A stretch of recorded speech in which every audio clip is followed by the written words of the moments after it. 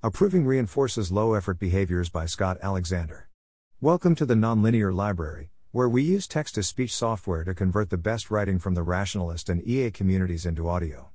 This is Approving Reinforces Low-Effort Behaviors, published by Scott Alexander on the Less Wrong.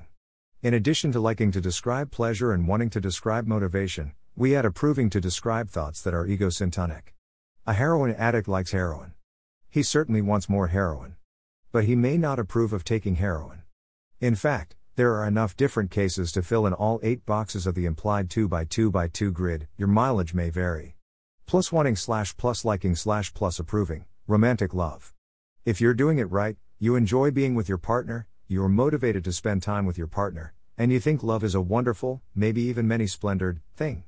Plus wanting / plus liking / approving, the aforementioned heroin addict feels good when taking heroin, is motivated to get more, but wishes he wasn't addicted. Plus wanting / liking / plus approving, I have taken up disc golf. I play it every day, and when events conspire to prevent me from playing it, I seethe. I approve of this pastime. I need to take up more sports, and it helps me spend time with my family.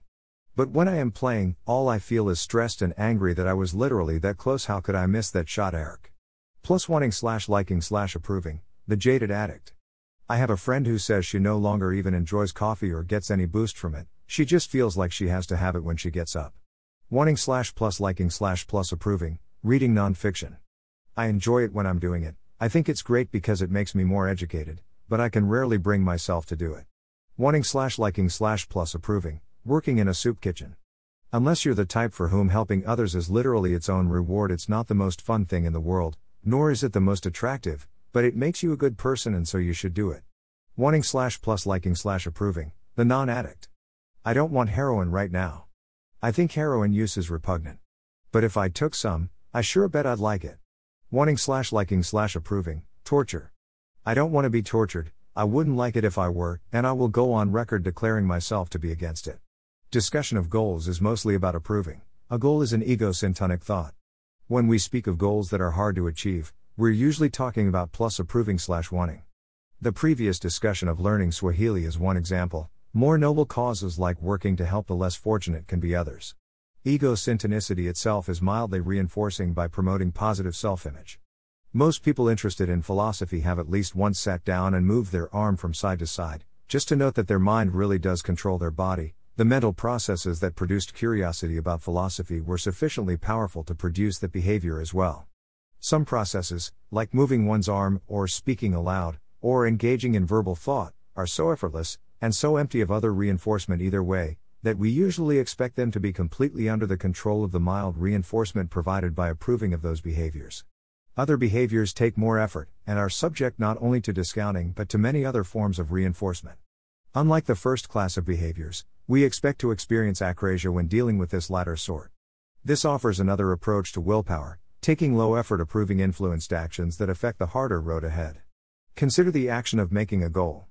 I go to all my friends and say, today I shall begin learning Swahili. This is easy to do. There is no chance of me intending to do so and failing. My speech is output by the same processes as my intentions, so I can trust it. But this is not just an output of my mental processes, but an input. One of the processes potentially reinforcing my behavior of learning Swahili is if I don't do this, I'll look stupid in front of my friends. Will it be enough? Maybe not. But this is still an impressive process. My mind has deliberately tweaked its own inputs to change the output of its own algorithm. It's not even pretending to be working off of fixed preferences anymore, it's assuming that one sort of action, speaking, will work differently from another action, studying, because the first can be executed solely through the power of egosyntonicity, and the second may require stronger forms of reinforcement. It gets even weirder when goals are entirely mental, held under threat not of social disapproval, but of feeling bad because you're not as effective as you thought. The mind is using mind's opinion of the mind to blackmail the mind.